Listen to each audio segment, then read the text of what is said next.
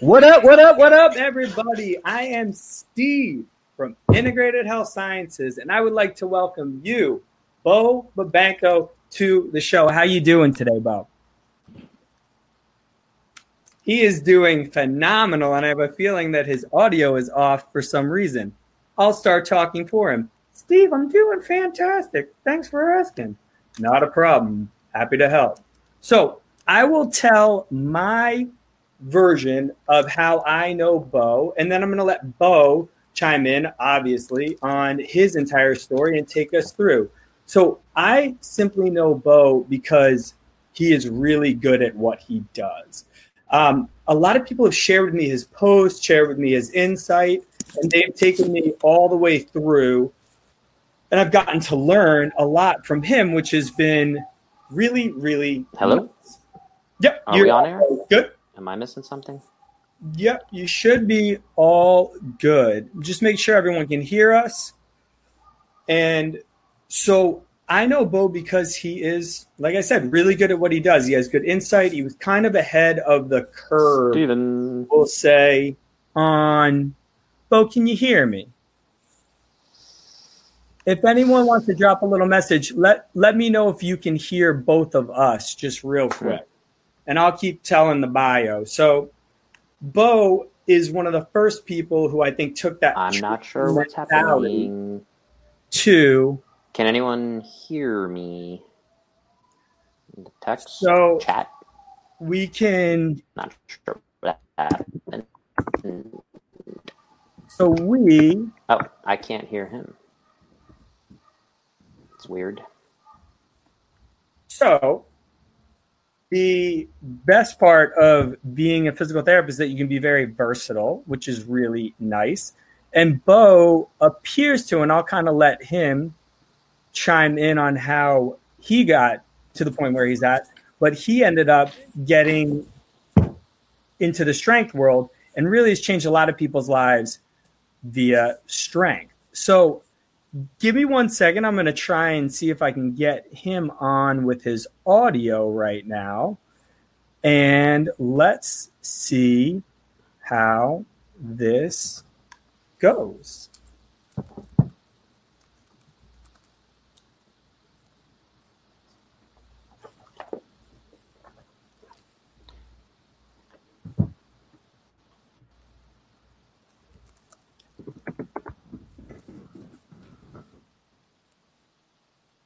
Oh, hey, I'm going to tell my story. Not sure why I can't hear you, though. Your video seems to have gone off. So, yeah, my story is a little weird without seeing you. But I grew up in Brooklyn, New York City. Play a little sports, football, quarterback. Played 1 year college football. Decided I wasn't going to make it as a pro and wanted to work with athletes. So decided to choose what's going on, different pathways. I did orthopedic surgery, chiropractic, athletic training. I was actually an EMT for a little while to get college credit, but also to explore that path of working with humans. So it was a fun journey. It was actually working with the orthopedic surgeon that I saw. I was like, definitely don't want to do orthopedic surgery. I wish I would have seen some surgeries. Maybe that would have changed my mind, but I got to see him in office with, going in and out of each room, 5 minutes in each room. Hi, Mrs. Johnson. I'm just going to drain some stuff out of your knee as it's big and swollen. Go into the next room. Hi, Mr. Jones. Your knee hurts. Okay, cool. We're going to inject this thing into your knee. How the kids, great. But I just saw it wasn't really for me. So, but it was one of the patients, and he said, you're going to have total knee replacement. This is around 2001, the first time I heard of this. But basically, after you have your knee replacement, he's walking her through the surgery and the procedure afterwards. You're going to work with our physical therapist over here, not me, but whoever he was referring to. And that sounded like fun, the way he described the physical therapy thing. You're going to do some exercises. We're going to get you strong. And that sounded like fun. So I said, let me follow that up. I did some interviewing with and interning with physical therapists. So that was, again, kind of click. I like this. Let's stick with this. Follow that career path. So 2008, I get my doctorate. I went on a bit of a wild journey with my career. Kind of went the traditional route initially in a busy clinic in Manhattan, insurance based. So I was seeing, with as I was new starting out, we were seeing like 30 people a day, and it was very fast, very very high volume clinic. So it was a lot going on, and I kind of could see like this is not sustainable long term. This is also not necessarily the best way to go about this. So little by little, I moved away from that. I did find CrossFit and the fitness space a little bit more, which is something I was always kind of involved in that sense. And then as I moved toward that direction, a bunch of different opportunities came up to open up a CrossFit gym, to move away from the traditional physical therapy model. This is around 2010, 11. Eventually got an opportunity to go run a gym in Dubai, CrossFit gym, as I got deeper into that CrossFit space. And that was a very cool chance to go do that. Before that, I also got to work for a celebrity as his private physical therapist, flying around in private jets with him. So again, very diverse kind of time in my career, very different than most physical therapists I think you talk to. And so eventually led me to, after coming back from Dubai, I started doing more stuff. This is around 2017, so like 3 years ago. I connected with this company called Active Life, and we started doing a lot more stuff online and working with clients online. And I really like this concept, and it lined up with things I've been looking for in my path, in my career, of being able to actually follow up and do more work with folks. That again, we can have that back and forth. Again, social media is fun and checking in on people's Instagram is fun, but if I can actually say, hey, how were those squats? How did that go? Rather than, again, traditional physical therapy, say, hey, you're going to do 3 sets of 10 of these, yellow band things and go off and do that. And maybe we'll see you next week or however often. But you don't have that constant communication. I think that's kind of vital for progressing and making things kind of move in the right direction faster and more efficiently and kind of whole picture wise, especially if we want to start talking about sleep, nutrition. I know you guys talk about all those pillars. I think you have 8 of them. So I've only had like 5, and Richard and I talk about this. I think he only had 4, and I think a lot of different people, we can certainly debate on the semantics of some of that stuff. And I think, but at the end of the day, we're all speaking a lot of the same language. So it's been a lot of fun with that. So that's kind of what got me here. I'm here in California. So I'm doing online stuff. I'm doing concierge, in-person stuff, helping people work with their like long-term fitness goals. That's my ideal client, is somebody who's like, 20 years from now, I want to, avoid surgery. I want to be able to run around and get everything better and feel good and be able to do the things and be a useful part of my family, be a useful member to society, and not be limited in any way physically. So that's kind of where I work with folks to get them feeling better, but also performing better. And again, I think it lines up with a lot of the stuff I've seen you guys posting, which is why I'm excited to have this conversation. So let's see if we can fix some of this audio. Yes, no, maybe throwing it back. Yep. So that is really good here, and it almost sounds like how do I log out? Bo ended up in a similar place to myself, but just taking a very different means. So it sounds like CrossFit was more a part of his picture, which obviously involves the strength community, the fitness community. But it's interesting, too, to hear that he has landed on some of the same, as we call them, our 8 foundations of health. That's our hydration, diet, sleep, stress, exercise, ergonomics, breathing, and connection. And the reason why everyone lands on those things consistently, whether they're in health or whether they're in strength training, is because they work. They tend to stack up in the research consistently, time after time, and that's why people gravitate towards them. And it's not like we're reinventing the wheel, but in general, you can go back far into even the Eastern hemisphere as far as traditional Chinese medicine. Traditional Chinese medicine was looking at the whole body long before anyone else. If you want to talk about regional interdependence, which is simply physical therapists saying like, oh, it's your shoulder, but maybe we should look at your middle back. That sounds mind-blowing to certain PTs at a certain time. But in general, that was the traditional Chinese medicine model back in the day. A thing that a lot of people don't know is that TCM used to include Tai Chi. They had a movement practice as well, but no one, because we're Americans, like to have their acupuncturist then tell them to go do certain exercises and certain movements. So it's interesting. We've kind of, because of what we like to consume as Americans, passive modalities, have decided to take what we like of TCM and then put it on the side, but it all works together. And they figured that out a long time before we did, that movement, health, holistic health, and then really looking at the body as far as movement, not in isolation, but as a whole chain, it really is something that works. But would you say that you abide by those rules as well, that you kind of can't divorce movement from global health, from anything else? It's kind of one body? Yeah, absolutely, Steve. It's something that, again, I think we have to keep preaching. I founded my company, which I didn't really talk about in my bio, but it's called Fit Care Physio.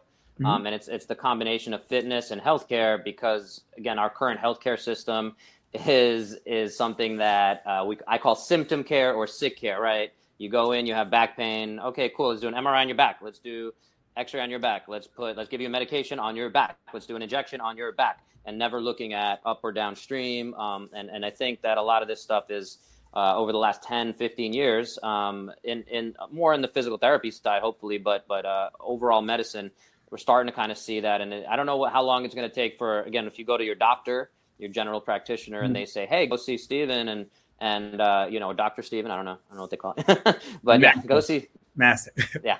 Go see Steven, and he's going to take a look at your hip and your foot, and he's going to put all these pieces together. That's what Steven's going to do. And having that kind of big picture, like you said. So I'm totally in agreement with that for sure. Yeah. It's an interesting thing. It's like kind of when I describe it, especially to newer clinicians, being able to have someone, a doctor, say like, it's your supraspinatus tendon or it's your long head of your biceps. I get why that feels good to the ego, but it's almost like a detective being like, hey, everybody, gather around. I found the criminal. I mean, I'm sorry. Like, I found the victim. I found the woman whose purse got robbed. Like, everyone congratulate me. Like, the detective's supposed to find the criminal, not the victim. And we've become so good at zeroing in on finding that victim that we aren't really looking for the criminals as much. And you can only spend so much time wisely. And so that's where I think it's really nice that you're seeing a shift.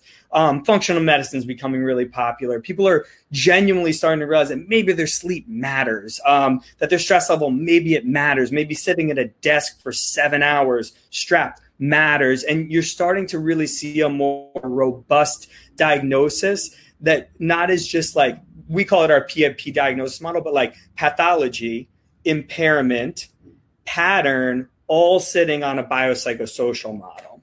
So let's take that right into our first question here. How do we measure fitness, Bo? Talk to us. And yeah, it's a tricky question, and that's why I chose it as the first one there. And that's what Richard and myself have been on a few podcasts. Anyone who wants to check that out, it's the Move Evolution podcast. And we dive some pretty deep into it. And it's a question of how do we measure fitness? Again, I come from that CrossFit space where we talk about work capacity over broad time and modal domains. We want it to be observable, measurable, repeatable. So again, if we say, what's your 1 mile time? That's one measure of fitness, right? Or a data point we can plot there. So to the point, as you were talking, and the thing that jumps out to me is, again, this has to be a conversation. And you need to understand, and you as a patient or client need to understand, when we talk about your fitness, what does it mean to you? So even with Richard, he started out his podcast about drum therapy and for drummers. And, he talked about drumming fitness. So I don't know if I could sit there and play the drums for an hour. And, will my hands take that, whatever, right? So for that specific task, what is our fitness? So everyone's going to have a slightly different fitness, but then there's also, the things that we more or less agree upon. There's also, and one thing that got me really into CrossFit actually was the fact that they had this very like clear definition. And at the end of the day, if we have 100 workouts, if you beat me on 49 of the workouts, but I win 51 of them, I'm fitter than you. Yeah. So, but that's what it is. And then we'll do 100 more, and maybe, we keep going. And that's the idea is, if you're a really good triathlete, you can run really long, bike really long, and swim really long. But I can do more push-ups than you. I can do more of this. I can do, I can deadlift more. So, talking with my hands too much. So you're not Italian? Yeah. This is Brooklyn. That's where I grew up. So yeah, the idea there is that really got us going with that.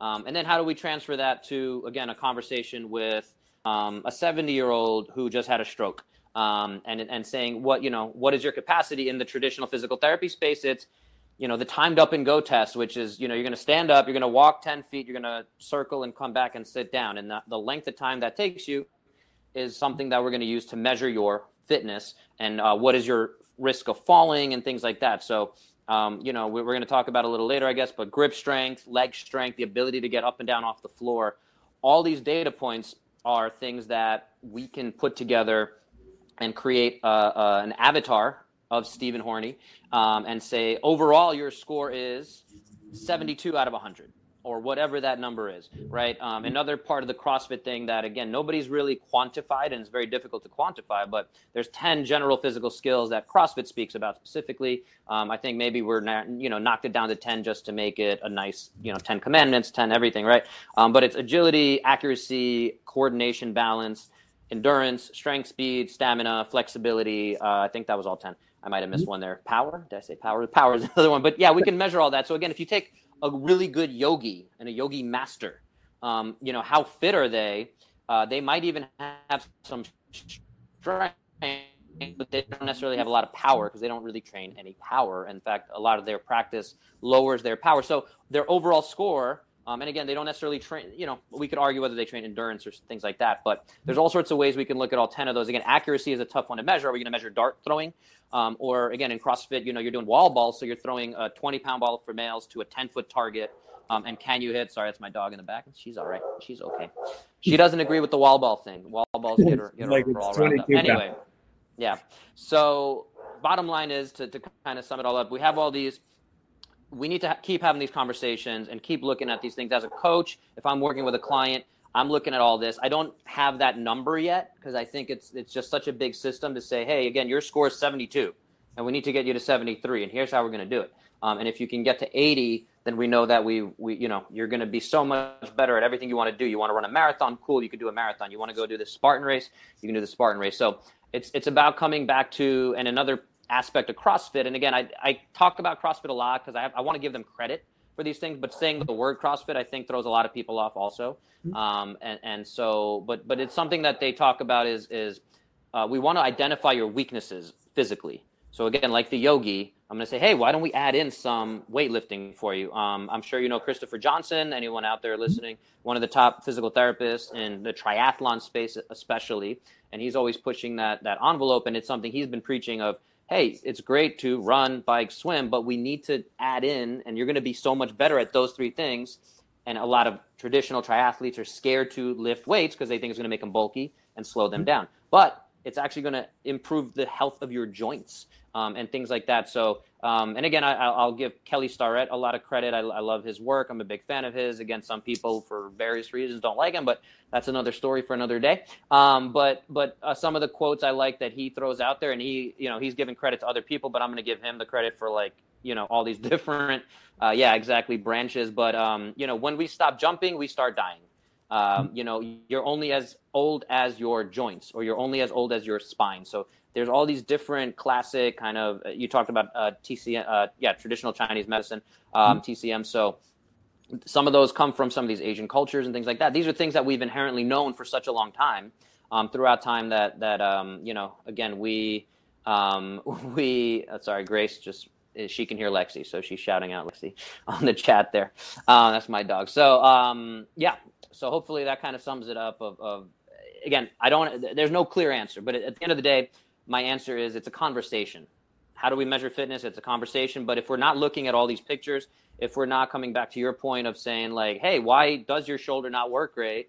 It's not your supraspinatus, even though that's your diagnosis you got, or, you know, you have a disc bulge. Now that's it. You can't do anything. It's, you know, everyone has a disc bulge to some extent, right? Research shows 72% of people, non-symptomatic people. I feel like non-symptomatic now is a very different meaning with COVID and everything, asymptomatic and all that. But yeah, pre-symptomatic, right. So yeah, so it's you know, the how do we measure fitness is a conversation. It's an evolving thing. It depends on you as an individual. So if you're a physical therapist, I want to know that, you know, you can handle a day of treating manual therapy, you know, for a number of hours, on top of, hey, you want to go hiking, you want to go surfing. We need to know that, you know, you have X, Y, Z, for that. And then we're going to have that conversation. Can you see how having stronger legs helps you be a better surfer and a better physical therapist, right? You know, so that's the conversation that I think how we measure it becomes. Yeah, and I think it takes into account a few different worlds, which is really nice. So what you're mentioning there, that last bit in particular is actually the occupational therapist's model versus physical therapists. People think of occupation and they think of, oh, I'm sitting at their desk, but occupation is frankly anything that has meaning to you. A physical therapist tends to more look at, can this person do steps? Whereas an occupational therapist would say, how many steps do you need to do to get into your house? And let's specifically work on the function of that. And that's an interesting thing. Again, the TCM model, looking at the person as a whole, mind-blowing 10 years ago. Now, luckily, people are starting to talk about it.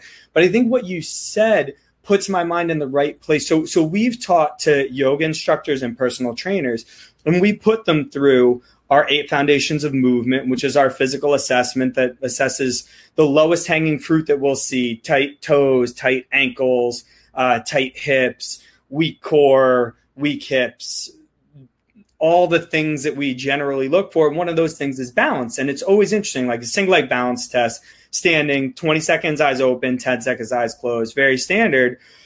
Trainers and runners, unfortunately, don't tend to do all that great on that. You would hope that runners would do really well because they have so many single leg falls. And I think the definition of running. Exactly. And I think Chris Johnson, if you obviously, like, I've known Chris forever. It's so funny. Someone put me on a thread once and was like, famous physical therapist, Chris Johnson. I was like, yeah, I mean, he's amazing, but he's famous now. That's awesome. That's good to know. So famous physical therapist, Chris Johnson, does a ton of single leg holds in static because I think he recognized in the running community that even though that's what they're repetitively doing, they can't actually control it in single leg stance. And I like that you gave such a robust conversation to put the framework of fitness in, because again, going back to our trainers that we teach and to our yoga instructors, the yoga instructors would really do well to get into the gym and do a little bit more load. And the trainer that can barely wipe his own ass needs to get into the yoga studio.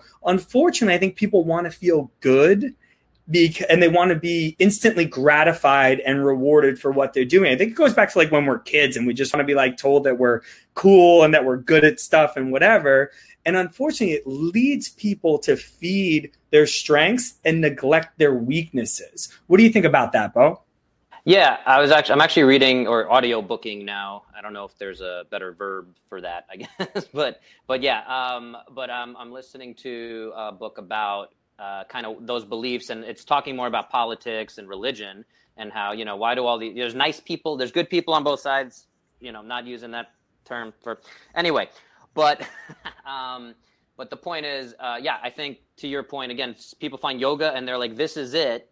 And it's so easy for the brain. And the book is looking at the way we develop, our brains develop, we develop morality, we develop all these things. But that's the thing is we have to be, okay, we're liberals. Like I'm a liberal. That's it. I'm a Democrat. I'm a liberal, or I'm a Republican. I'm conservative. Anything over here is against me. So it becomes the same thing with yogis or, you know, even personal trainers. And again, this was a big thing in CrossFit where, you know, it was a cult. People are calling it a cult because they're like, I found the thing. Like, I love this thing and I'm spending all my time in this thing. And you know, and you're at a party and what are you going to talk about? CrossFit. Like, hey, what's your Fran time? Like, you know, we're doing this 30-day food challenge. Like but that's the thing. And I think at the end of the day, it's again, these conversations that we want to have and where we can break down barriers of you're a yogi, I'm a CrossFitter, like where do we intersect? Can we have that conversation? Just like Republicans and Democrats, again, there's so much going on in the country right now. There are other parties and other things, and you can be not those things. As soon as you question one, you become the other. And it's like, well, I don't really put myself in that box. But same thing with the fitness space and the movement practice. So that's the part where, again, I think when we talk about measuring fitness, and one of my missions is getting people to understand that you have this movement practice. And the analogy I use, and you can steal this, I know you're going to like it. So it's movement literacy. So just like we teach kids the alphabet, we teach them, higher levels of English, the language. When you eventually, maybe if we call the highest level of English, Shakespearean performance, whatever that is, but mastering the English language is something that we have to build those blocks on. The same thing with movement. So if you don't know how to hinge, and I think this goes to your 8 principles of movement, or you have tight toes, and like all these things do matter, and they're the same as like you don't know how to enunciate. And so therefore we can't quite get to Shakespeare, which you're trying to do by doing a Spartan race. And again, maybe you can get on stage and, wherefore art thou Romeo? You can get by with that. But then when it comes to the rest of it, like the reviews aren't going to be great. So we want to get you prepared for Shakespeare and getting the right review and doing justice to that, just like the movement practice, where again, great, you want to go do F45, or again with the lockdown that has been going on, you want to do an online fitness class, and again you're doing little squats, but you've never been assessed or screened or talked about the squat or the foundation of the squat. So again, you're up there and you're possibly doing more damage. So we could, we get into that whole argument of, is it better that you're doing some kind of movement and you're not on the couch? Great. We're doing something, but again, can we get your squat to be better, and can you get so much more return on investment? And that's the other way I look at, and again, talk about long-term fitness is it's a retirement account. So that's what, people keep asking, like, why do you keep working out? Why do you work out so much? Why do you work out so hard? It's so that, 90-year-old me can still run around and play with my grandkids, and, chase the younger ladies at 70 or what have you. So, so that's kind of part. Yeah. I don't know. I think I drifted. I rant and rave and go on tangents, but I think we're in the ballpark there. No, that was perfect. I actually want to ask you, so when you put up this question, my first the 2 thoughts that came into my mind were resting heart rate, as far as getting that, we say 60 or below, but I understand that can change for different ages, but like a reasonable number to talk about. So I want to know how that plays into your mind. And then also just like a 12-minute run test, or for a quick and dirty Cooper. Yeah, exactly. Like a Cooper, a modified Cooper, whatever. Mm-hmm. Like, how do those enter into your mind as far as answering the question that you asked? Totally. Those are great correlates, and I like to have those as other data points, just like, how long can you hold the bottom of a front squat at, whatever the weight is. So, and there's formulas and things like that I have. And I mean, we could certainly talk about each one of those. How long can you hang? And I know Richard talks about this, our buddy Richard Simister, we talked about earlier. And he's looked at, there's so many different systems, and it's all about what, again, is relevant to each of us. So yeah, resting heart rate is a great one to check first thing in the morning. Grip strength, which is one of the other questions, is something that's great to look at. And again, there's the normative values, but there's also, are we getting better at it? So again, if I work with somebody who's a little overweight or is on 5 different medications, especially something like a statin, which is so common these days for cholesterol, I'm looking at, cool, we can look at your resting heart rate, and maybe it's 75 right now, which is not where we want it to be. But those are all metrics that for him I might look at. For someone like Richard, who's pretty healthy, for he's 50 something. I don't think he minds us sharing his age, but he for him, like, resting heart rate may not be as important. It's something good to check in on, but it might not be worth the time because we only have limited time. So again, for folks like that who are super motivated, it's great to get all this data and keep doing that. But again, when we're coming back to the average Joe or the average client, it's hard enough to get them to do 5 minutes of exercise a day. Yeah. They need to be super motivated to do it. I might need to send them a text message when I have my concierge clients who are paying me a bit higher number. monetarily, that part of that is me checking in on them and being like, hey, did you do your exercise? Hey, send me pictures of your food all the time. So do I want to be asking them to also get a resting heart rate thing? Again, some of those might work. So it's still a formula that I think is far from perfect. But that I'll shout out another influence for me or hero is John Berardi, if you know Precision Nutrition. Yeah, so he's the main guy in his book, I think. No, I don't have it right here. Change Maker. Change Maker, not the vegan propaganda thing. Game Changer. Yes, I always confuse those. That's right, yeah. So, yes, but John Berardi talks a lot about the change psychology. So, again, what do I have to do to connect and get you motivated and keep you motivated? A lot of that comes back to values assessment, which is something that I get into with a lot of clients of, you say you want to lose 20 pounds. Why is it not 19? Why is it not 21? And then we go down the rabbit hole of, well, why really? It's like, well, maybe we get down to, I want to be healthier. I want to be there for my grandkids. Maybe it's, I want to, find my wife and I want to look good for my potential partner or whatever. And we keep going down that rabbit hole. And it's like, well, all you really need to do is, change X, Y, Z. And now that we've gotten that, now we've gotten to the real root of what it is. And hey, if we really need to, you want to walk your daughter or granddaughter down the aisle because she's getting married in 2 years, here we can connect those dots. And it's like, hey, you're not doing the things that you said and we agreed upon that you need to do this thing that's you said is very important to you. And we need to make sure that is the thing that's most important to you. It's nice to say that, I love my family. Everyone wants to say that, but that's actually, hey, when we get down to it and we ask the right questions, that's not the most important thing to you. Again, when we talk about traditional physical therapy, this tends to be way past something you're doing in a 15, 20 minute, you have to bing, bang, boom, cool, we're getting your back pain. So we can't even talk about the biopsychosocial model where it's do you really want to be walking your granddaughter down the aisle? Is that the thing that is really most important to you, or is it something else? So why do you want to climb Mount Kilimanjaro? You get that answer, because it's there.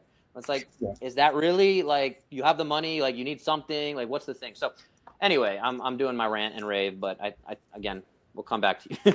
No, that's good. And that you tip me in the direction we tend to recommend for the younger physical therapists we work with, Brett Bartholomew's conscious coaching, coupled with a little bit of understanding of motivational interviewing. And that's how we kind of coach people to coach people. And it involves a similar thing as examination of that value system, in particular, letting that person evaluate their own value system themselves. So moving on, what is wrong with PT these days? Yeah, I think we touched on a few parts of it, but unfortunately it's the insurance model that seems to be the biggest problem. I think anyone in the field understands that, and unfortunately people are still beholden to it for the most part. So, and it takes a lot of chutzpah to move past that model. So again, I'm sure for the listeners, Danny Mata in Atlanta, Athlete's Potential, he wrote a book called F Insurance with the 4-letter F word there. I'll keep it PG for the kids. F Insurance, and he kind of calls out anyone still in that model, saying, by participating with these insurance companies, you're kind of allowing and facilitating the continued, big brother, the power struggle versus these are the conversations I have to have, because a lot of the first questions people ask when they reach out to me to work with me is, do you take my insurance? And so that's a conversation that we need to have. So I think that's what is wrong with PT these days. Again, I think there's strides being made on the other side of it of, the way a lot of people practice. But again, I think that unfortunately there's still people that, and I don't want to call it PT the profession. I chose that question. I've had a lot of these conversations. You get into chiropractors. What's wrong with chiropractors these days? We can certainly go down, and there's a lot of parallels. But at the end of the day, I think that there's progress being made. I'm starting to see a lot more of the right voices. We talk about cash-based physical therapy, and I think actually Chris Johnson, who we talked about, he actually called out that term. I forgot exactly why. I don't know if you happened to see that post a few days ago, but he didn't even like cash-based physical therapy because you're defining yourself as that, and it's really focusing on that. So again, I think similar to a lot of the stuff going on, that I just feel like 2020 is let's just reset everything, but let's also like destroy everything and maybe recreate. And a lot of the things, hopefully, that and I think some of the reactions of cancel culture and things like that have gone almost too far in one direction, and hopefully by after the election or whatever, I'm just speaking about America, obviously, at this point, but hopefully as we get coronavirus under control and we go back to normal, which, as things started, everyone's like, can't wait to get back to normal. I'm like, I think we can do better than normal.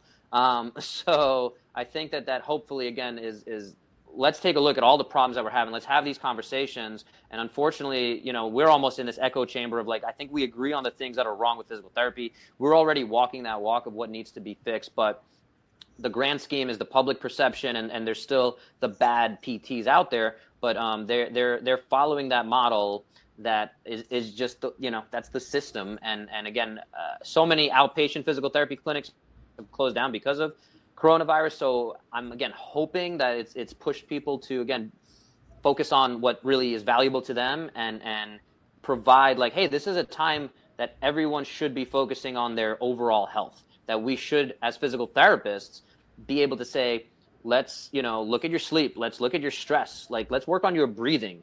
90-something% of people that I work with have breathed incorrectly. Whatever that, chest breathing and things like that. So it's like, let's do these simple things now. I'm all for, you want to do an at-home workout, great. Like, but the motivation comes and goes. But let's build these foundational components that will last us to whatever comes next. And again, for the other pandemic that we're seeing, that I don't want to be again a conspiracy theorist and using some of this language is triggering and things like that. Even that term is triggering in Eric Trump's book. And anyway, but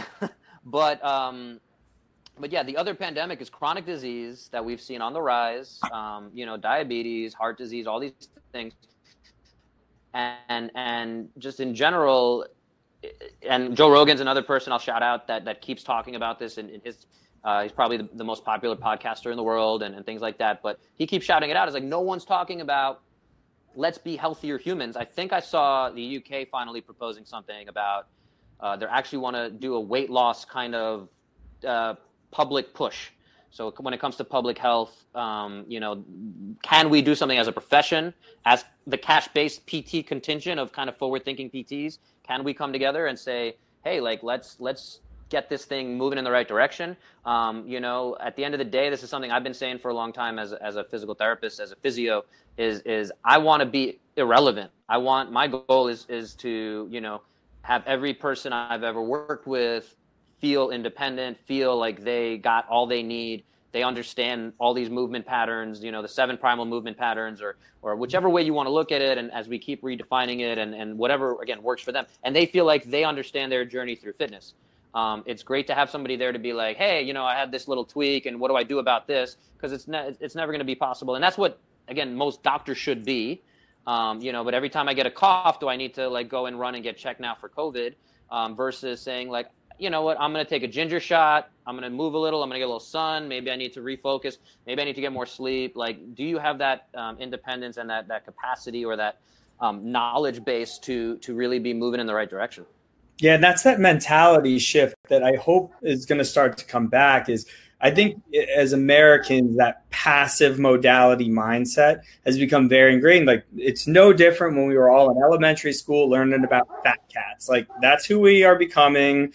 Some of us are more than others, but that's what our culture is really moving towards. And that has its set of pros and cons. And this is one of the cons that ends up happening.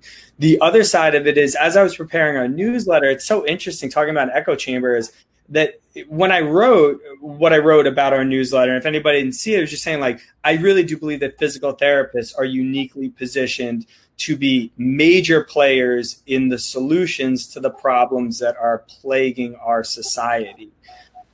But you kind of just remember, like, I most of my friends that are PTs, perhaps because we're a little bit older or whatever it is, are working for themselves, are out of network or doing cash-based, working 1 hour one-on-one minimum with people. And that's kind of who I was saying. And I'm not putting anyone down by saying that. The physical therapist, like I used to run a place that was in network, out of network. Before that, I worked at a place that was scheduled, and you had good support staff, but 20-minute blocks, and you were encouraged to double book. When people would come to me, and I'm sure you've had this experience, and say, like, oh my God, Steve, you're so much better than any physical therapist I've ever had before. And then I would ask them, did you ever have physical therapy where it was only one-on-one for an hour? And then they would say, no, it's not an apples to apples comparison. Right. I should shatter every other PT if every other PT that you've seen was one person per 15 or per 20 or per even 30. It's like saying McDonald's is a restaurant the same way, you know, per se, a 3-star Michelin restaurant, which costs $600 a meal. It's like saying those are not the same thing. You get a little bit of what you pay for. And yeah, it's unfortunately they're both restaurants. Yeah. It's like these are both physical therapists. You get, you know, okay, cool. Throw some heat, stim, ice. We have our aid. They might even give you a little massage. And again, like that's what most people think is physical therapy. Unfortunately, yeah, it's the rare few that, and again, it's because it's like you said, it's there's a lot of friction to, oh, but my shoulder hurts. Okay, but we're going to work on your neck, or we're going to work on your thoracic spine or your hip or your toe. Like, you know, and it is a difficult thing for people to understand, but they're like, but my shoulder hurts. You know, they go back to that and it's like, well, okay, cool. And that still comes back to the art of like saying, okay, well, let's do this so your shoulder feels better for now. And at the same time, we're going to work to get the criminal, not just the victim, to the analogy used earlier. Yeah. And it's exactly that. For anyone thinking at home, it's like if your kid keeps on falling down and skidding their knees, you're obviously going to put a Band-Aid on it, of course. But then you're going to start talking to them like, were you running around the corners? Do we need, like, are your shoes burnt out? Like, you're going to, you take care of the thing, and we should, while concurrently diving as much into the big problems as you possibly can. And that's where, when you only have 15 minutes, all you can do is Band-Aids. All you can do is Band-Aids. All you can do is Band-Aids. Where me, for an hour, I can do 30 minutes of Band-Aid and 30 minutes of finding the criminal. So I feel lucky to be able to do that. So kind of leads us into the next thing. Can remote training be as good, if not better, than in-person training? Yeah, and I've been practicing that for more than 3 years now. Started in kind of the CrossFit space where, you know, athletes were working with me as a physio to say, hey, like, I want to keep myself healthy. You seem to understand energy systems as well. I competed at a relatively high level, you know, at the regional level in CrossFit, which is there's a worldwide competition. For anyone who doesn't know, the Worldwide Open might have 200,000, 300,000 people. Then if you make it into a certain caliber or ranking after that competition, then you go and compete in person, which who knows when we'll see that again. But yeah, so so I got to compete in that. And that kind of gave me some credibility there, but also on top of the certifications and the doctorate in physical therapy, which, you know, does hold some weight, luckily, and things like that. Sometimes, again, it's especially around the world. This is when I was in Dubai, so I started there. So the online thing started to develop. I built that out a little bit also with working with these guys at Active Life, and I continued to build the rapport and build these systems out, which is where we talk about defining fitness. The online system just allows me so much more time. Again, it's great. I think we can do a lot in 1 hour, but if I can then follow up with you, and if I only see you once a month, I can be sending you workouts every single day and having these conversations every single day. Or there's people I don't even ever meet or see in person or ever put my hands on that I'm able to help in significant ways because kind of what you said before, like they've even gone to see 10 different clinicians and nobody's given them the right answer. Not a single person has looked at or for the criminal. They keep addressing the victim, and just it hasn't worked for the obvious reasons to us, but not to all these other clinicians who either are busy or this is just what they do. They're playing the numbers. And again, it's unfortunately part of the second question of what's wrong with physical therapy, what's wrong with the healthcare system. And so the online system I have found, and again, even if I see someone in person and they're willing to see me multiple times throughout the week, I actually have a guy in an hour. Once we're out of here, I'm going to see him, and he's like, hey, I'm happy to pay you every single day to come here. And like, I'm like, cool. But I'm like, that's not what you need. Like, I don't want to just take your money. And you don't need me to sit here and like massage you. Like, again, that can help you, but I need you because I'm not going to be here forever. So, and if you want someone who's just going to do that, like, I'll get you a massage therapist. I'll get you something else. But lining up with your values, lining it up with all that. And so the online system, again, even if I see that guy, I'm trying to get him online so that I can continue to progress and work with him and measure that big system that requires that constant conversation. So again, I think the online thing, and again, everyone jumped over to it when the lockdown happened out of necessity.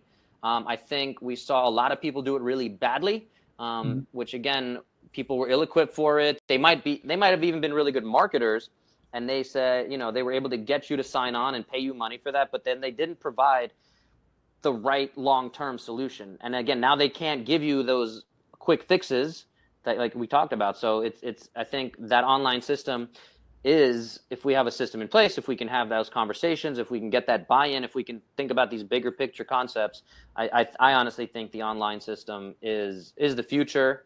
Again, that's kind of where the whole title of this talk came from, is fitness, the future of healthcare. I think, again, that online model is necessary for that.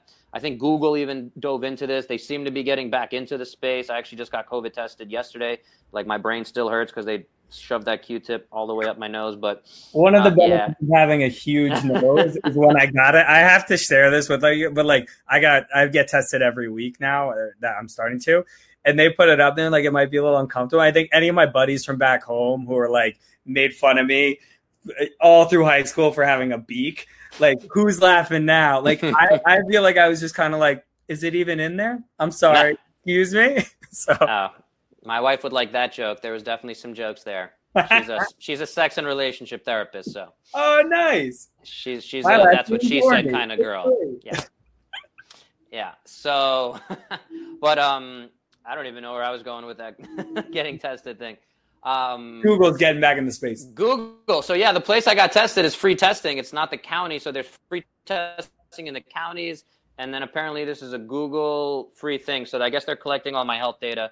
And I don't know what they're doing with my DNA and things like that. But anyway, they tried Google Health at some point. And I think even for a company like Google, it was just too much to say, should we track your resting heart rate every day? Should we do this? Like, what can we do? Nobody has a good definition for it. This is something, when we talked about defining fitness, also coming back to that, I was going to say the American College of Sports Medicine, the National Strength and Conditioning Association, which are two of the top like fitness organizations that we have in America, and I guess the world. But they have really bad definitions of fitness. Their definitions tend to be something, and I've looked at it, and again, I put it on the podcast when I was talking with Richard. I had it up, but it was like the ability to do stuff. Like, how good are you at doing stuff? Yeah. And how do we measure that? And again, that's where CrossFit to me was a cool, like, this is observable, repeatable, measurable. We're doing the same hand signals there. So we went the other way though. I don't know what happened there. So yeah, but that's where it got me excited about it. And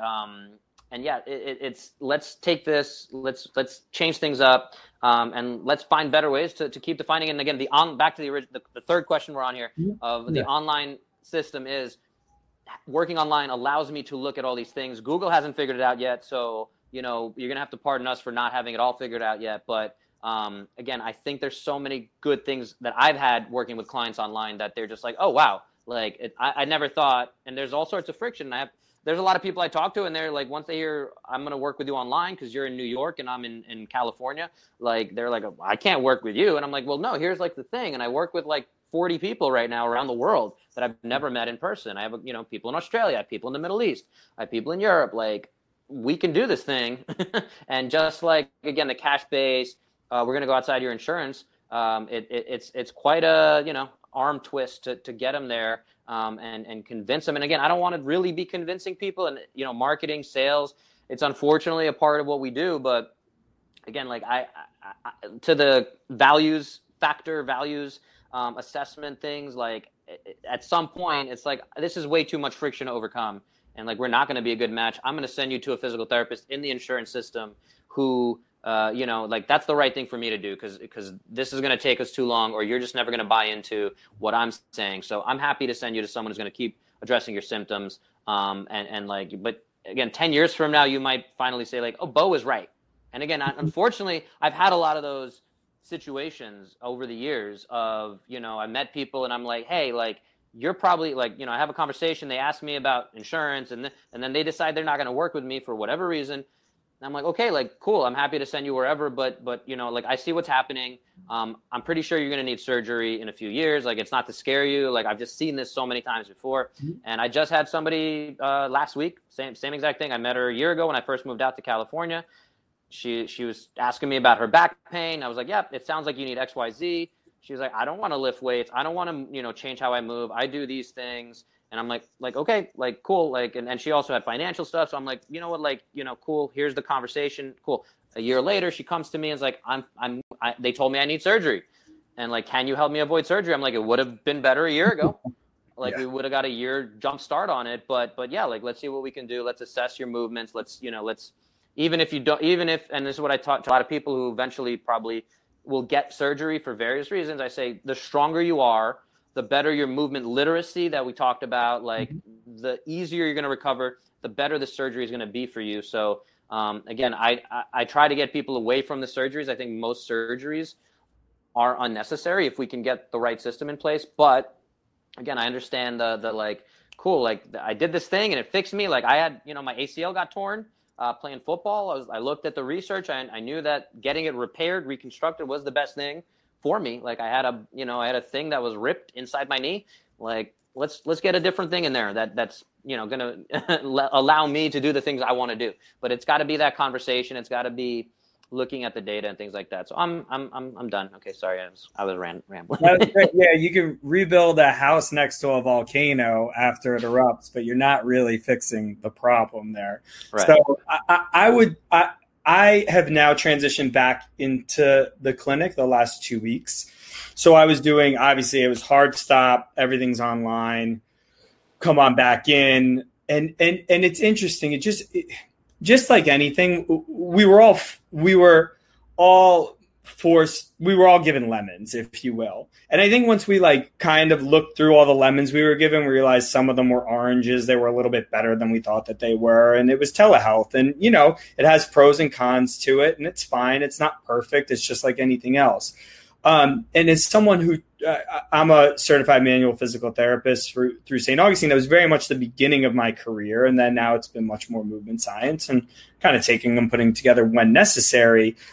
It was really nice. I had a patient who came in on Tuesday, came back on Thursday, and just to hear him say, and we didn't do much movement stuff. I just did a little bit of manual therapy because as I was palpating, I was just like, let me just see how this goes. Like almost like a kid with like my new toy again. And I was like, oh, I can touch people again. This is cool. Let's see how it goes. And then him coming back today and being like, hey, Steve, I just want to let you know, like, I didn't have any pains. I didn't have any zings in my shoulder since Tuesday. And we really didn't do any movement stuff at all. We just did a like evaluation and then hands-on. You never want to throw that baby out with the bathwater too. So it's like interesting. If you want to work with people, are you looking to create a good network of people who are like-minded and set people up if they do need some manual therapy? And like, I know manual therapy has almost become this like, absolutely like,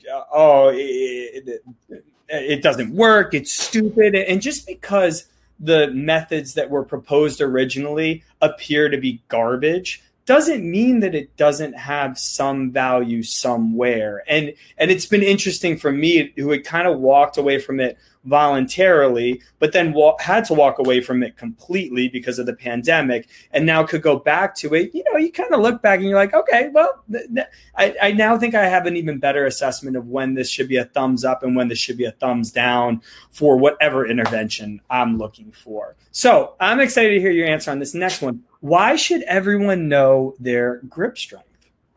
Yeah, that's to the point you just kind of made. I think grip strength, along what we touched on earlier, resting heart rate, all these correlates. Mm-hmm. But I think grip strength is one of the best correlates to your overall longevity, your what the term being health span, not just lifespan. Yeah. So it continues to come up as one of the best ways to look at that. And also, again, we can go down the rabbit hole of data, So when we talk about resting heart rate, there's also HRV, heart rate variability.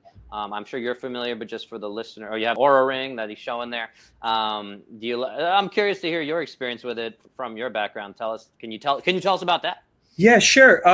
It is really helpful data. And I think this is the way that I'll explain it, because I think that this is the process that most people go through. You get the Oura Ring, and it tells you that you're sometimes sleeping like shit. And you're kind of like, thanks, already knew that. But then as you have it longer, and I mean like in 3 weeks, you start to put the pieces together. It just gives you a very honest reflection of what's going on. And for me, and this is for me, it was so interesting to see what drinking, I would say like even 3 drinks did to my HRV. And that's what I'm talking about. Like, you kind of wake up if you've had 3 drinks, and 3 drinks is not like a crazy amount, but that would torch my sleep. So in the beginning, I was kind of like, okay, like honestly, I sleep pretty well in general, but then you would always feel a little bit after you drink, and you're like, is it that? Is it what I ate? Is it whatever? And then you look at the data, and then it's like every time I would have more than 3 drinks, my resting heart rate would be way up while I was sleeping. Like sometimes, like I had like whiskey once, and my resting heart rate, and I had like 1 whiskey drink. It was like nothing, but my resting heart rate when I was sleeping was like 72. And that's crazy. Typically my resting heart rate will get down to like 42, 43, 44, 45, whatever, while I'm sleeping. Amazing. And I'm just bringing it up to like prove that like whiskey, 1 whiskey drink trashed me that bad. And I felt fine. It wasn't like a big deal, but it's really helpful for me, because I saw correlations. I never had like that day. And one of my patients just got the Whoop, and he's saying like, I don't think that it feels like it's almost like a day off, and I'm not entirely sure. And so for anyone who's listening, is like HRV is heart rate variability. To explain that quite simply is, we would always kind of think that our healthy heart would be very consistent with the way that it beats, that it's no matter what's going on, I'm 60 beats per minute and it's awesome. And it's like a metronome. And that's wrong. That's actually showing a heart that's attached to a nervous system that isn't very well recovered. And a healthy and recovered nervous system is very quick on its feet. So somebody walks in, it jumps up to 72. They leave and it's all good. You're back down to 58. The bus, you got to jump and you get on it. Your heart rate goes up. But then as soon as you sit down on the bus, it comes right back down. That variability or that responsiveness of your heart is a good metric to track to tell you how well you're recovered, and therefore how well your parasympathetic or your rest and digest system is in comparison to your sympathetic nervous system, which is your fight or flight, which is the tiger in the room. So, Bo, what does that kick off in your mind? Well, I was going to add to that. Yeah, the thing that I use the analogy is it's a stale heart rate to your, like, again, the not. So the variability is looking at the difference between each single beat. So it's able to detect that, which the technology is just coming along. So yeah, with the Whoop, it's interesting that your buddy, I did the Whoop for 6 months. I got it on like a Black Friday thing, whatever. It was like buy 3 months, get 3 free, whatever. And so I played around with that. I haven't since done it because there's just so much data. And I think there's still emerging the technology, and again, the Oura Ring. I would love, like, I think ideally for humankind, they would put it all together and combine their efforts. Obviously, it's a competition, it's a capitalist kind of thing of like who's going to be better to market. I think in my experience, what I've seen is the Whoop has better overall metrics from what I've seen. Maybe they just had a bigger sample size. So I did find that it was very accurate. I know a bunch of people that use it. But back to the heart rate variability thing, and basically it gives you a readiness score. So when you wake up, it tells you, and this is what your buddy might have said or patient said, that it feels like it's a day off. But that's the thing, is our body doesn't know. Like, we feel whatever we feel mentally, psychologically. And again, if you weren't looking at that after the whiskey, you're like, I don't feel anything. But it's like driving with the emergency brake on. Like, your car will go.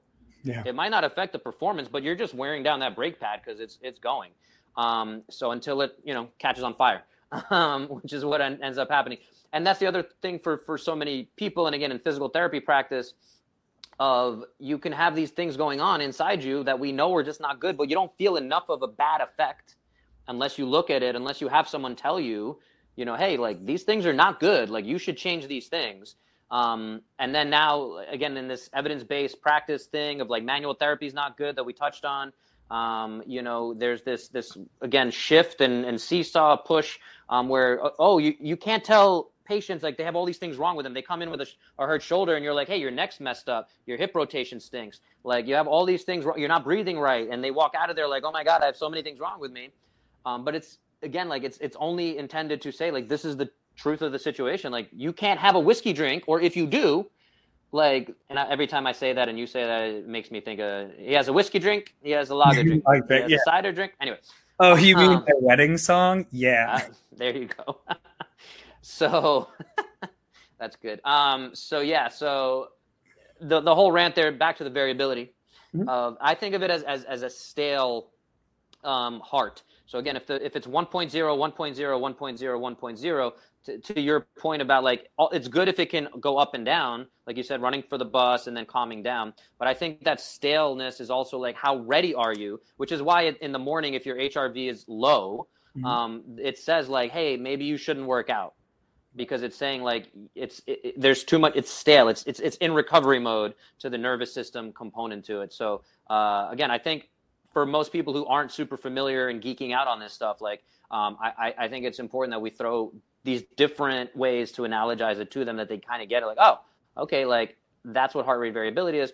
And again, maybe your friend, I don't know how long he had it, but something else I found is it does take a few weeks for it to pick up the data and give you valuable information. So the Whoop, I know the first week even, it just doesn't give you any scores until it gets enough data. It might give you your sleep score, but it doesn't give you that like readiness score that you wake up and it's like, sometimes it's in the orange, meaning like, yeah, you can work out, you're not in the red, but yeah. So again, all that stuff is great. But at the end of the day, there's just so many different things. Back to like, how are we measuring fitness? Should we be tracking and grip strength? To me, is back to that question, is a cheaper version of heart rate variability that I think there's a bunch of different versions of this. But again, it's a simple enough thing that, again, you can get a handheld dynamometer, like 20 something bucks on Amazon. And again, you check that every morning. Those are good to compare right versus left. And sorry if that's backwards for you guys, but right versus left. And then, but also comparing day to day. So like you said about resting heart rate, like the same thing. Like if I just take resting heart rate today, like I'm working with some home health people now, and one of them's very sick, and when I go in there, I check her resting heart rate. It's like 113, just as she's sitting there, like, because she's dealing with a lot. Her body's at this high kind of elevated state to keep her healthy, keep her alive. So when I go in there and it's 120, we're like, oh, like something's going on. So it's more than the 113. Or if it's at 103, which for most people is like, hey, like this is really bad. For her, it's actually like, hey, you're like doing really good. Like things are going well. What, like you're improving by going from 113 to 103. So there's those conversations. There's putting the things into the big picture, to again, all the different pieces. I feel like we keep bouncing around and circling around. That's great. And I think it's important to touch on they are metrics, but you don't want to just be chasing squirrels every time. Like if I did that and got down on myself and, was like, oh, I slept like crap, and wasn't looking at when I ate that night, what I ate that night, what my wind down routine was. Again, for me, like really this thing was like worth its price in gold, just to see that, like, yeah, if I have like one glass of wine, it doesn't really seem to matter. But like for me, for my body at this age, 3 was really changed around my sleep. And what's nice is if it's used the right way, it just tells you start to gather your data and your hunches, and you can confirm or deny those hunches, which is pretty nice. As far as a grip strength work, another thing that some people do is a spacebar tap test. I'm not sure if you're familiar with that. I've seen that. Again, like a quick and dirty, has some correlation to your HRV. I've also seen. That's interesting. Sorry, I've also seen the toe touch, the biofeedback toe touch. So again, and again, I'm sure you've done the little magic trick where you roll the bottom of your foot and you can touch your hamstrings get looser and you can touch further down. But having that as a kind of easy data point of, cool, I'm going to go down, I'm going to touch my toes. I only get to my ankle. And then we go and you can actually do that one. And we've done this before with working out. So you're doing 5 sets of 5 deadlifts. Mm-hmm.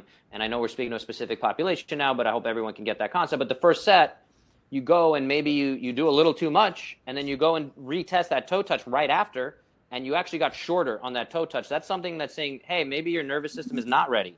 Maybe you didn't need the ring to do it, but it's that kind of biofeedback thing. And working with remote clients, it's forced us to come up with these systems that I'm not there. So I'm going to give you these instructions of, I can't see you deadlifting. You can send me videos after the fact, but if you just did 5 sets of 5 and they were all bad, maybe you don't break your back, but I want you to have that, again, independence, that awareness, that knowledge of, hey, I did the 5 sets of 5. I got shorter. I want you to go, that means, hey, something's wrong. Let's take the weight off the bar, or let's go do some stretches, or let's jump on the bike for 5 minutes, whatever it is, to reset and retest that toe touch, and boom, we're back to baseline, which is, at your ankles or whatever. And then, hey, you go and you make that correction, and maybe you either get back to baseline or you even go a little further because your nervous system is now like, I'm liking this, which is what it should be. So in theory, again, like if you're doing a workout right and I programmed it right for you, as you go through your workout, you should be able to test whether it's grip strength, whether it's, even your resting heart rate or what have you. The tap test or any of these measures of your nervous system. Again, as scientists, as researchers, as whatever, we're only getting ways to better understand these things. And so, again, is the research all there yet? No. Similar to, again, the debate going on right now about what is the best medication for COVID. It's like science is slow, but there's a reason there's a scientific process. But can we do some things that are going to move us in the right direction? Again, like, hey, have some vitamin C. Maybe there's something there. Like, you're not going to hurt yourself. I don't know about, drinking Drano or Lysol or hydrochloroquine or whatever. But, again, not to make it political by any means, it's just the times that we're in. But I think that, again, understanding these tools as clinicians, as people who work with folks, and then, again, anyone listening or anyone who I'm working with, I want to make sure they have that understanding of, like, what is the value of that? Like you said, for you, that's worth your weight in gold to be able to see that. Like, I know that if I have a drink or however many drinks, it's going to affect my sleep. Like, I know that, I'm going to do a month sober October or whatever, where I'm not drinking at all. And I'm going to take advantage of that, like, because I know that my body will do better. But at the same time, like, I still want to have a drink from time to time. So it's understanding the risk reward. And for you, it might be like, I really like drinking, but every time I see that, it keeps me accountable. And can I find a balance again for, every time I have a drink, maybe I have 1,000 milligrams of vitamin C and a whole glass of water, and maybe that'll balance it out. So, can we start measuring the damage that is done and then seeing the effects? So that's really the app or part of the thing I want to develop is like an N=1, meaning like you're doing an experiment on yourself. Can you put these correlations into like a little bit more formal? So if I tell someone, hey, maybe we should try to cut out gluten, dairy, and grain and legumes, because those are like, that's kind of the basic paleo concept. We're going to do that for 2 weeks. Can you do that for me for 2 weeks? And then what are we really measuring as we reintroduce, some hummus? And you have some hummus, and, we can look at your poop. Your poop got really bad. It was good for 2 weeks, or got better and better for 2 weeks. And then you had some hummus, and then boom, things didn't go so well.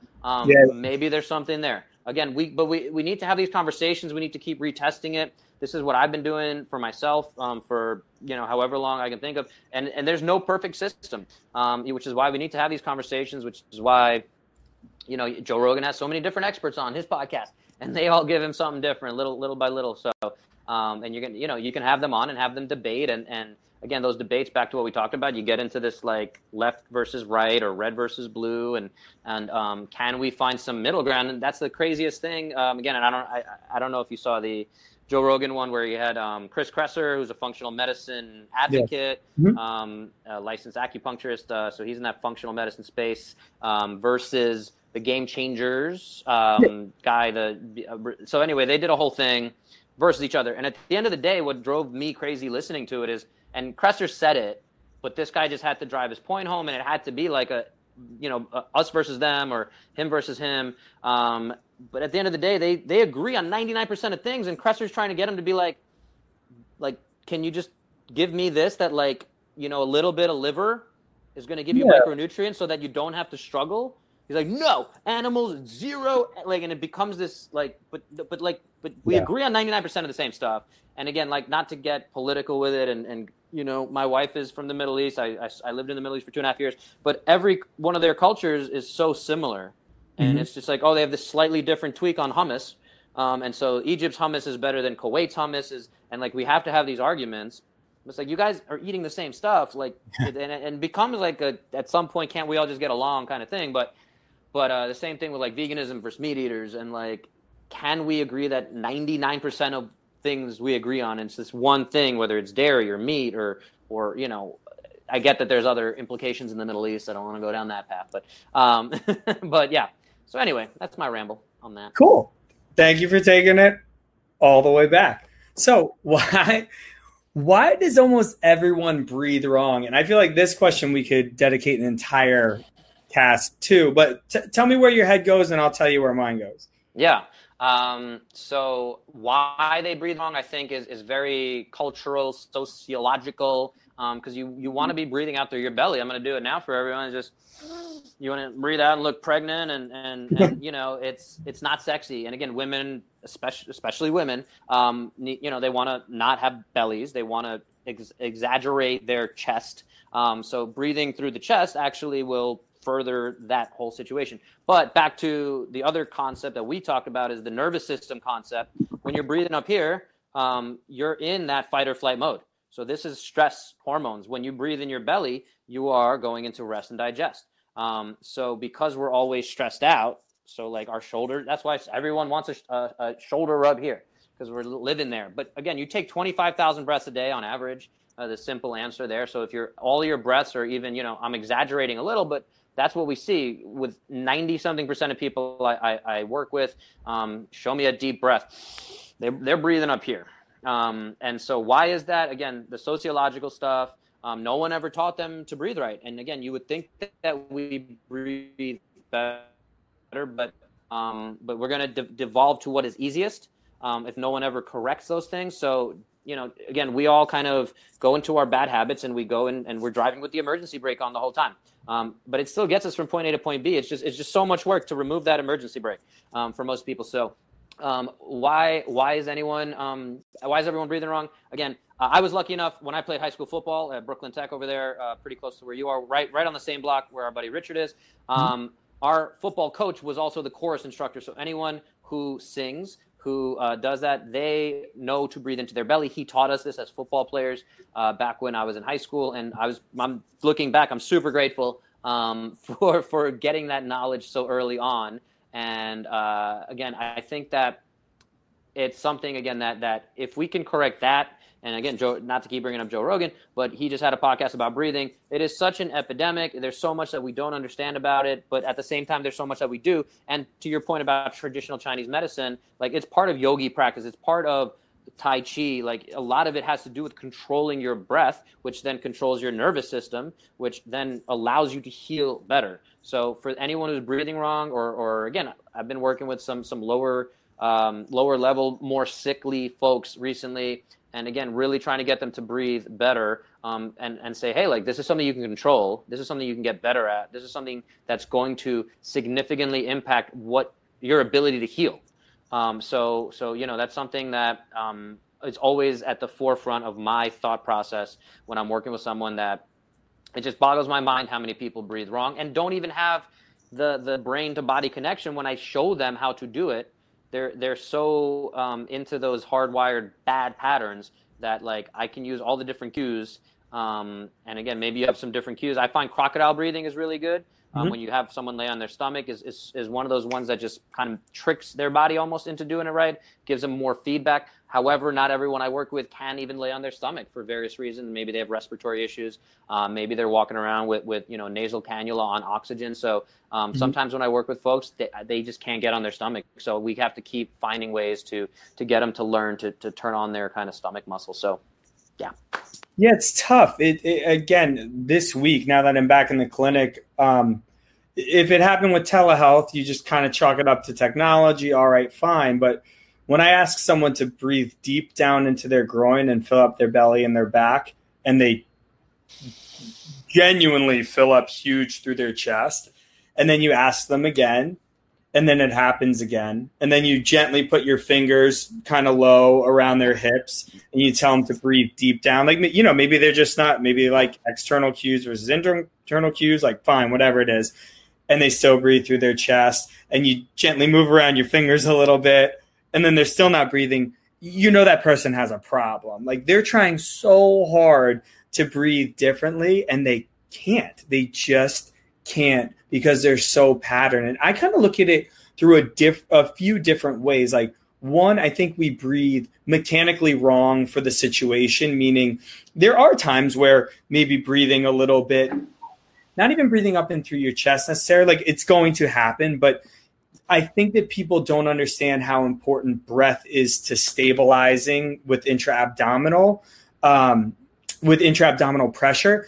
And they miss the prerequisite that the ribs have to be stacked on top of the pelvis. Like if these two aren't talking to each other, then you're just going to dump all of your pressure out through the front. And then you're never going to get that Coke can to be full and really be stable. So I feel like that gets mentioned there. But if you're just sitting around breathing through your belly deep down in is a really good thing for, like you were talking about, I feel like it's important to mention to people that the vagus nerve, which is a really long extension, and the closest extension I would say that we have to your central nervous system, goes right through the diaphragm. So it's your diaphragm is actually innervated by your phrenic nerve. Who cares? I don't even know why I said that. But either way, it goes through it, literally, mechanically. And this nerve that we'll say is between 60 and 80% calm down muscle fibers, so it's more calm down than it is jack up, is right there for the taking. And you could literally stroke it with the way that you're breathing, or you can completely not pretend like that doesn't exist and breathe up and try and pull your chest off of your lungs. You may as well, if you're sitting there, get that good calm down loving on that vagus nerve. And a lot of people don't. So now that's that. And let's take it over here.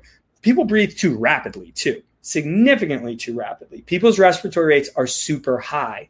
And I look at it outside the box, we'll say, from two different levels. To bring it back to what we were talking about, resting heart rate, I think a lot of people have very low, what we call stroke volume. So to define that for anyone who's out there is your heart, that last ventricle, before it blasts that blood out into your body, it can fill more or less depending on how, to use a very simple term, stretched out it is. And in general, if you want to think of your body, let's say that your body needs 10 gallons per whatever, you can either pump out little bits of blood very rapidly, or you can have bigger pumps and have fewer of them. That's what a lower resting heart rate is. So I think that a lot of people kind of miss the mark and they're upregulating their nervous system because their nervous system sees that their heart is having to beat so fast, therefore assumes that there must be some sort of fight or flight thing going on, and it upregulates the whole system. The other side of it is, and we talked, and this is pretty easy, but the standard American diet is very heavy. Sad. Salt. It's very bad. No, but standard American diet, sad. It's a sad diet. So sad. Yeah, exactly. It is appropriately named. It's bad and is really high in salt and really high in protein. Most people have animal-based proteins every meal, breakfast, lunch, and dinner. And those two things, and you can talk about their benefits, but one effect that they end up having is that they will push you towards a slight metabolic acidosis. That's just normal. Like you and I learned in school, metabolic acidosis is the people that are like failing, but you can have slight metabolic acidosis. And so if that body becomes slightly acidic, and just follow me with this, anyone who's listening, the quickest, your body is never going to let your brain is never going to let your body live in an acidic state. It's going to quickly figure out a kind of way to get you out of that. And the quickest and dirtiest way for it to do it is to have you slightly hyperventilate. That's just how it goes down. You dump some CO2 out of the system, your pH comes closer back to normal, and all is well. But like you've explained it really well, is like now you have this emergency brake on. And that, I think, perhaps can also be a component of the answer to why does almost everyone breathe wrong. And it's not something you would ever put together, but it is something that I think needs to be talked about, that if your resting heart rate is super high, your respiratory rate is probably going to go with it neurologically. And if your respiratory rate goes really high, you're going to end up, unfortunately, probably feeling more stressed than you would need to. So I'm going to ask anyone out there have any questions. In the meantime, Bo, can you give us a couple of kind of closing remarks, bring it together with whatever you like, and then just tell people where they can find you? Sure. Thanks, man. And again, it's been a pleasure. I hope we get to do this again. And I think that, again, we talked about getting Richard on. Just couldn't coordinate our times this time, so hopefully we get that three-way. And so one thing I've always gone off of that I think, again, connects with, and my wife is, again, like I mentioned, a sexual relationship therapist. As a physical therapist, physio, we really connected when we talk about our jobs, our careers, on the fact that so many of the things that we see that people finally come to us for are avoidable. Mm-hmm. And people think that these things are normal, and that because they're whatever, they turn 40 and they have problems with XYZ, we don't even need to go into details, but that's a normal part of aging. And just because something is common does not mean it is normal. I posted this kind of same rhetoric over and over again. And unfortunately, again, some of these conversations that we're having are not as sexy as we would like. But I think it's important that we continue to drive that same message home, that, again, I think, to the quote I gave, kind of not Kelly's quote, Kelly Starrett, but it's the concept that, or the other version of it that Kelly said was, once you stop jumping, you start dying. The other version of that is, do we stop dancing because we get old, or do we get old because we stop dancing? That's the more fun, and make sure you do it like no one's watching. You seem to have no problem with that. No, good, man. So aging is really, anti-aging is definitely an area that I don't even think I use that term, but it's a huge component to what I'm talking about of long-term fitness is aging, but looking at it as health span, looking at it as function. One thing that we didn't, when we talk about defining fitness again, is there's this curve of sickness, wellness, and fitness. So the more space we can get under that curve, it's like your retirement account. So, or in the event of a car accident or what have you, the more fitness we have, the further away from the sickness that we are, that will give us, again, 90-year-old us, more capacity, more livelihood, more health span. So, there is no such thing as aging to me. Yes, there is an aging process. There are things that happen to us every day where there is damage, but we can't, if we measure it, if we can see that, hey, I didn't sleep as great as I thought I did, and maybe that's negative 10 points. Now I know I need to go and have do a 10-minute meditation to give me plus 5 points. And now I'm slowing down the aging process. And maybe there is this magical food that, every time I have broccoli sprouts, that's helping me, and I make sure I have that. Yeah. So whatever it is, but yeah, I think that's one of those things that, I think a lot of, again, the title of the talk is the healthcare system is so bad, and we can debate Medicare for all and these inequalities that are out there and things like that. But at the end of the day, we need to keep coming up with tools and being providers of things that are going to help people avoid diabetes, avoid chronic heart disease. We talked about the modified Cooper test. Yeah, like I love that test, or Cooper test. So 12 minutes, how far can you go? Like there's no getting around that. That fits into the system of your capacity. Maybe running is not the best thing for you. So we do that on a bike in a 6-minute format. We also look at your heart rate. How high does your heart rate go? It gets up to 180. And, then you covered this distance in the first minute or 2 minutes. How much does it come down? So if it goes from 180 and we want to see a drop of 40 beats or 60 beats over the course of 2 minutes as you recover, how quickly does it recover? So these are correlates to your health. Mm-hmm. So there's a lot of different correlates, your triglycerides, your cholesterol, that again can be misunderstood. But if we continue to have these conversations, okay, cool, your heart rate, your cholesterol is a little off. Don't go on that statin though, because that statin comes with risks. Let's try these other things to improve that. Your movement capacity is not where it needs to be. Maybe it's because you have the emergency brake on and you're not squatting well, you're not hinging well, you're not pushing or pulling well. So I got a little thing popping up. Hopefully that's not messing things up. But anyway, I guess that's a good sign to wrap it up there. Hopefully that makes sense. Are you more of a newsletter guy, an Instagram guy, a Facebook guy? Oh yeah, so come find me. Sorry. Thank you. So Instagram is probably the easiest way. Dr. Bo Babenko, DrBoBabenko. I'm guessing it'll be somewhere in the notes or wherever. And then, I've been wanting to do my own newsletter, and honestly, you guys are doing so well, and you guys have one of the best newsletters I've ever seen. I always enjoy, getting them. And Richard and I actually always send them back and forth. Like, hey, did you see this one? This is the thing that we were talking about. Sometimes we're all on that same wavelength and things like that. So, we did get a question there. I'm going to ask it to you. This is exciting. Right. So, Grace would like to know, what would you say are your top 3 basic life skills that folks should be focusing on during this time of COVID? Ooh, I'm going to answer that too, but you have to answer it first. Breathe better, sleep better, and take this time to connect more. So that's one of those other elements of fitness and this is the time to reflect on that. And again, especially those of us in situations where, we take things for granted. I think that the gratitude practice is something that, again, we should be grateful for. And again, we're very fortunate where we are. Our landlord lowered our rent. Again, we have the financial flexibility. I'm able to keep working with people. I was very fortunate that I've been working with people for a while before all this started online. So I feel like I'm very well equipped to work with people online, whereas a lot of people were like, oh, I got to shift and going to jump into telehealth. So anyway, but it's a great time. And again, I found that I got a lot of value out of reconnecting with a lot of people. And I don't know what that was.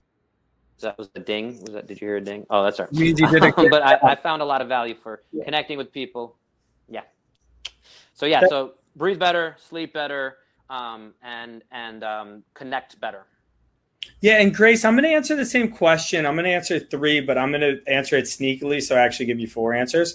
So for me, I feel like we're all looking for the golden snowball, that thing that's going to get it going. That's a Cosgrove stateism, not I didn't make that one up, but I wish I did. It's brilliant. So for me, the 3, and to bring this back to our beginning, Bo, when you're having some trouble, it was our foundations of health are hydration, diet, and digestion, sleep, stress, exercise, ergonomics, which is really patterns, breathing, and connection. If I have a gun to my head and it's the exact question, Grace, that you just asked, I feel like diet and digestion is so important. And that is achieved by doing removal and reintroduction diets. Don't just go look up your latest guru's recommendation on that. Treat your diet and digestion as an experiment to try and get your gut health as good as it possibly can be. And then you can start talking about macronutrients. So diet and digestion, stress management, which involves mindfulness and meditation practice, along with speaking to someone who is professionally trained if it is necessary, and then exercise. And everyone on here probably is getting their 22 to 44 minutes of exercise per day, a little bit less if you're doing more rigorous stuff, whatever it is, but that's huge. But I will say that all 3 of those may be so important because they all affect your sleep. So I don't know which one of those three is going to be the golden snowball for you, but all of them may make this, which maybe is like the golden snowball, is actually if you can sleep better, then that's going to be what gets it going. But either way, those are my three. But where's your mind go with that before we sign off? I keep hearing golden snowball, and I keep thinking of don't eat the yellow snow. Yeah. But no, I mean, I totally agree with that. And I think that hearing you talk about it, the life skill that to Grace's question specifically, that I think might be willing to learn, like however we would phrase that on the spot. That's the best kind of phrasing. Maybe we play around with that, but get a coach. I think that is like, we all need a coach and that kind of thing. So maybe that sneaks in there and knocks one of the other ones out. So again, and maybe the global one is like the basic life golden snowballs in New York City. Maybe it's maybe the big picture there is, again, this like physical health becomes one of those three things of like, go on that movement practice, go on the journey of health. So whether that's a life skill or not, or again, that might be the cheating answer to allow us all the other things. But yeah, again, the kind of social, the physical, and then those like habit-based things. So learn how to build habits maybe becomes the life skill. Not just, again, the specifics of, sleep better, work out more, like you said. So a lot of those things, that'll be my revised three. So it's a great question, Grace. And again, I loved your answer, Stephen. And hopefully that kind of makes sense. But I like that change for sure of like the life skills being, just look. And it's something, again, I think I'm super frustrated with going at all online on Twitter or Facebook is just the scientific literacy is missing when people start, spouting. And we don't have to go down the rabbit hole, but it is the time we're living in. Yeah. And breathe into the belly. Breathe into the belly. Woosah, Captain. Anyway. All right. Well, thank you so much, Dr. Bo. This has been great. Thank you to our audience. Thanks, everyone, for coming out for Fireside 5. And thank you for being part of a movement towards movement. We'll see you next time, okay?